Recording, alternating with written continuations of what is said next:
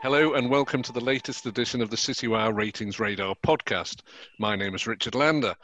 We have a slightly different format for you this week. Frank Talbot is off on his summer travels, motoring across Europe, I believe. So in a stunning tactical formation, Angus Foote shifts effortlessly from the co-host seat to join Nisha on the analytical sofa. And Angus has been talking to some senior asset management executives recently and will shortly be enlightening with us on how they see their priorities as we emerge blinking and peering from lockdown. But first, Nisha, who is going to tell us about a trio of equity fund managers who've not only got their first Citywire Fund Manager ratings, but have done so in style with a AAA rating. So, Nisha, take it away. No, thanks, Richard. So the new July ratings are out now. And as you mentioned, there are a trio of managers who've come in with their first AAA rating. Just to put it into context, in July, there were, in the July ratings cut, 63 managers who received their first Citywire rating. And there were only 3 managers who have got their first AAA, coming in for the first time ever. And there are just 3, as I said, but 2 are female managers as well, which is great. So just to start with the first one, Caroline Rosenberg. Now, she's a manager of the Fidelity Fast Europe Fund, and she comes in after accumulating her 3-year track record on the fund and gains her first AAA straight away, which is fantastic. She manages the fund with Fabio Richelli, who featured in the last Ratings Radar newsletter. I highlighted him as one of the best European fund managers, and now Caroline has joined him in the ranks there. And one of the reasons they're up there is the fund is up 46% over the last 3 years. And if you compare this with the MSCI Europe Index, it's just up 2% in euro terms during that period. So you can see that they've done, fantastically well in that time. Now, one of the reasons is that they're very active stock pickers and investing in European companies which do trade below their intrinsic value. So they might have found quite a lot of opportunities, especially within the first half of this year. But another thing that they do, because they're so active, they're allowed to use short positions in their portfolio. And just to name a couple, because some of these positions are hidden very well on the fact sheet, but we managed to find a couple. Telia Company, which is a Swedish multinational company, and Swisscom, and also Deutsche Lufthansa. So you can understand why Lufthansa has been a shorted position on there. And the long positions, they're the normal staples of European equity funds. They have British American Tobacco, Novo Nordisk, Roche, for example. And the top contributors, as you might expect, in June are those like pharma companies, the tech companies. Ingenico Group, for example, did really well. However, the detractors in June, especially in their portfolio, was Just Eat, which I found quite surprising, considering how many people have been having deliveries from that platform. But also Hargreaves Lansdown, which doesn't surprise me at all, being a detractor in the portfolio. I think Just Eat's had their merger blocked, didn't they? So that could be probably why. Yeah, absolutely. Okay, so who's number 2? Before you go on, I'm just interested to flag up a couple of things there, Nisha. Firstly, those fast funds, Fidelity Fast Funds, have got an interesting history in themselves. You're quite a lot younger than me, but Richard, I'm sure, will remember the advent of 130/30 funds, which were kind of a spate of launches back in, I guess, sort of mid-2000s, perhaps. And these were funds. So 130/30 was this idea that you go 130 long, 30 short. It was taking advantage of new UCITS 3 powers, et cetera, et cetera, et cetera. Most of them seem to have disappeared. But the fast fund range was Fidelity's answer to that. It was their version of the 130/30 concept. And so it's interesting, firstly, that they're still around. But the other thing I find really interesting is that all the talk there was then about using derivatives and short positions in UCITS funds it's long forgotten. So the idea of 130/30 as a separate concept, it reminds me somewhat of what we're hearing now about ESG, where people talk about it as a separate thing, and then over time it just becomes embedded in everyone's processes and is no longer remarkable. So a slight digression, but the other thing I wanted to highlight was that Fidelity European desk, which had again, going back decades really, had a great history as a nursery of talent, and they had some real selector favourites amongst their managers, people like Graham Clapp and David Bavarez. And then you go even further back, Anthony Bolton actually used to run one of those European funds for Fidelity. So interesting to see them coming back with some managers, star managers really, having gone through a period where that desk sort of fell below the radar a bit. Yep, sounds good. So, Nisha, transport us magically from Europe to China for your next female selection. So, other side of the world, Rebecca Jiang. So she's also come in with her first ever Citywire rating, which is a AAA rating. And she manages a number of Chinese equity funds. The main ones are the JP Morgan China and JP Morgan Greater China Fund. And she co-manages these funds with Howard Wang, and they're both based in Hong Kong. So they're on the ground for most of so you can meet the companies out there, etc. But the fund itself, the JP Morgan China Fund, is 2.2 billion. It's huge, but it is a concentrated portfolio. So they hold the likes of Tencent and Alibaba at 9% each, of the portfolio, which is huge in a 2.2 billion fund.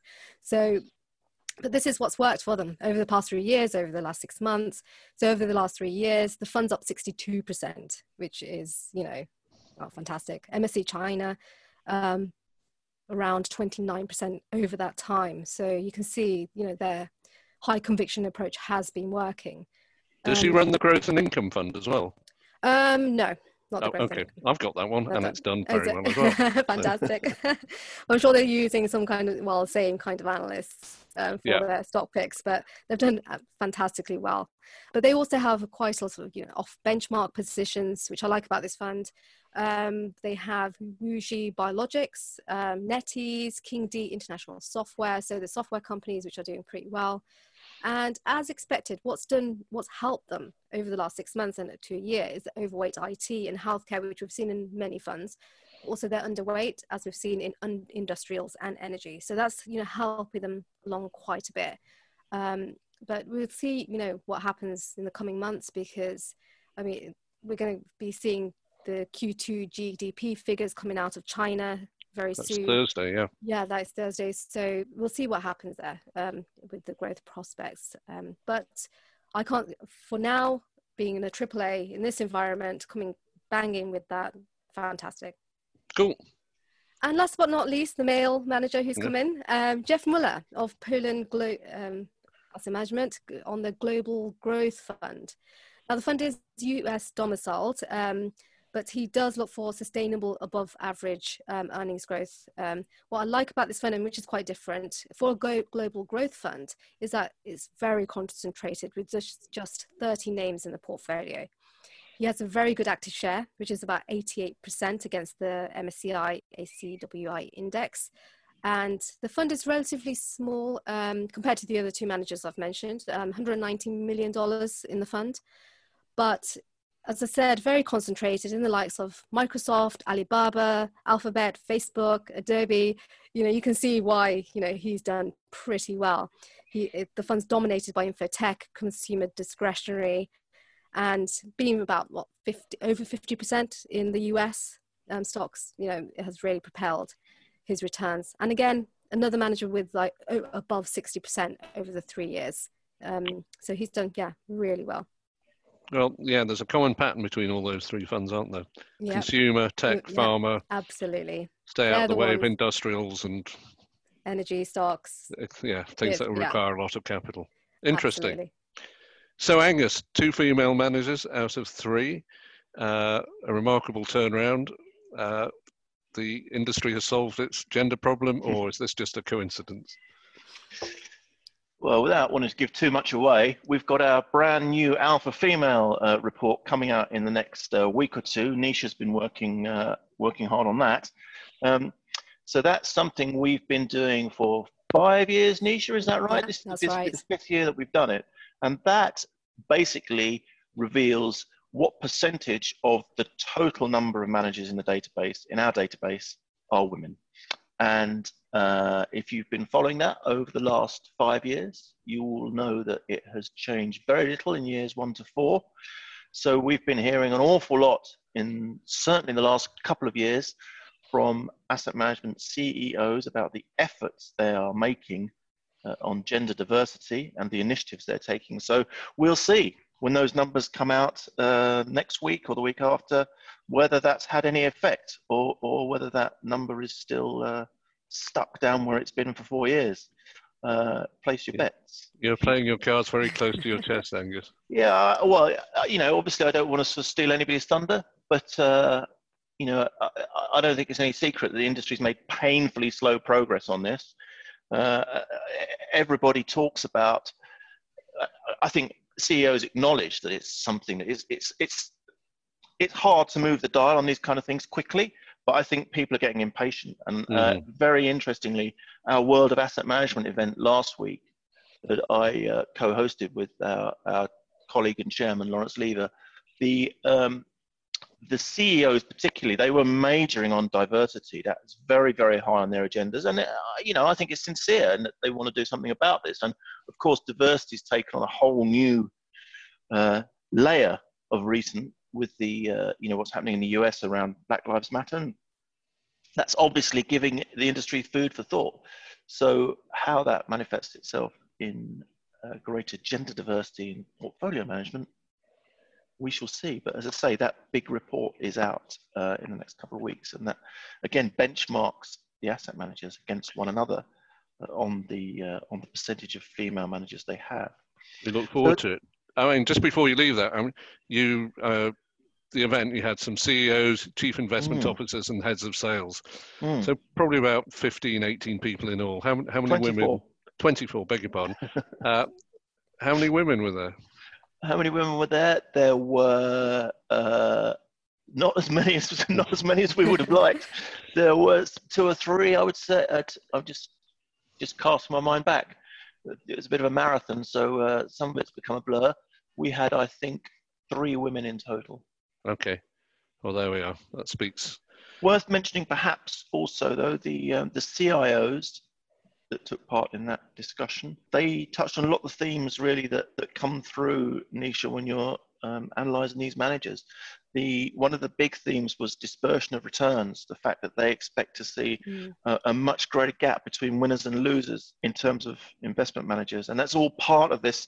Everybody's talking about the comeback of active, and differentiation within asset classes, though, is also a key theme. So, for example, emerging markets, it's no good saying, yes, I'm into emerging markets. You've got to be really clear about not just which markets, but then which segments within the markets, and how you play that will actually really affect whether you're on the winning or the losing side. No, absolutely. Because I'm just looking at the H1 figures. Actually, I did it's on the Citywire Selector, looking at the top 10 and bottom 10 performers, and the dispersion, as you mentioned, Angus, is huge. So at the top, we have a manager who returned around 117% in the first 6 months of the year. But that fund, if I just mention the name, you can see why it's Global Internet Leaders. There you go. You can see why it's done really well. All the boxes. Yeah. It's all. Well, I mean, again, from the CIOs, there was a lot of talk about themes. The themes they think will play out more strongly over the coming years. And no surprise, everything digital was what one CIO said. Everything digital, and there's things like within that there are things like security. So with everybody working at home, internet security takes on a whole new dimension. So lots of attractive plays there. Things around the supply chain, that's come into focus with what's happened with panic buying and all this kind of stuff that we've been seeing in the crisis. So supply chain firms that are actually actively managing that are seen as attractive, and of course healthcare. But actually, probably most interesting of all, or most pertinent of all, is that almost every discussion we had around investment ultimately came back to ESG and sustainability. In every field, every segment, ESG and sustainability is just the theme you cannot get away from. All right. And as sincere as their quest for gender diversity, more sincere or more greenwashing? I wouldn't question. It's not my place to question people's sincerity. So I would say there's a difference in that the sustainability focus is driven very much by client money. So if clients are asking for it, you have to do it. And you're being judged on it in ways that you weren't before. Diversity is obviously more complex, and interestingly, a couple of the big US gatekeepers, the really big selection units in the US, are starting to benchmark the asset managers they work with on the basis of how diverse the asset management firm's staff are, if that makes sense. It does. So once that starts to happen, and these are groups that control, hundreds of billions, if not trillions of dollars. So that starts to take effect. Whether you were serious about diversity yesterday or not, you will be today when your biggest clients start knocking on the door saying, we want to take a look at how diverse you are. So I think the sincerity thing sort of becomes irrelevant. I think it becomes a must-do for lots of groups. So they've all got to buy our Alpha Female report, is what you're saying. Alpha Female will unlock unlock the data. Good. Yeah, no, I mean, I've been sort of talking to quite a lot of managers and stuff about ESG lately, and what's gone away, I think, and quite rapidly, is even just a year ago, they're saying, we've got all the ESG funds because there's a lot of media about it, but no one's actually buying them. And I think that's gone away. I think people are actually buying them or demanding to see what's inside the tin. I feel that's also a phase that we're just moving through, though, Richard, because the message seems to be that what's going to happen is that ESG criteria, as we call them, will get built into every process, exactly in the same way that UCITS 3 powers have gone from being a 130-30 specialist area to just embedded in what most people do. I think on that point, we'll wrap up. We'll be back for one last podcast in a couple of weeks before the summer. Hopefully Frank will have returned safely from his grand tour of Europe. So thank you, Angus. Thank you, Nisha. And thank you to everyone who's listened. We'll see you very soon.